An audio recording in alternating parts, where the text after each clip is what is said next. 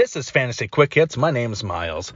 Oh, it's a hot one today. I'm currently sitting in my work truck with the windows rolled up to keep from the dogs barking being on this audio track.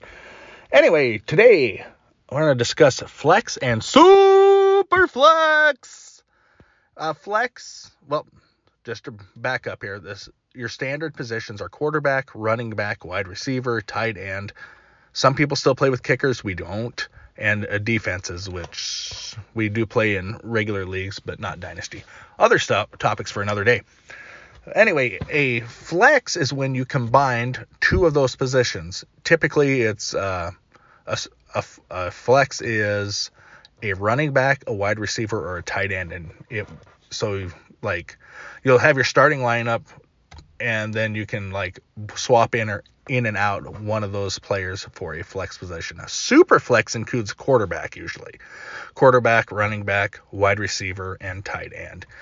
And typically it ends up basically just being a 2-quarterback system. But sometimes if you have 3 good running backs and 1 good quarterback and 1 crappy quarterback, you'll play the running back or a 4th wide receiver or something like that in the position.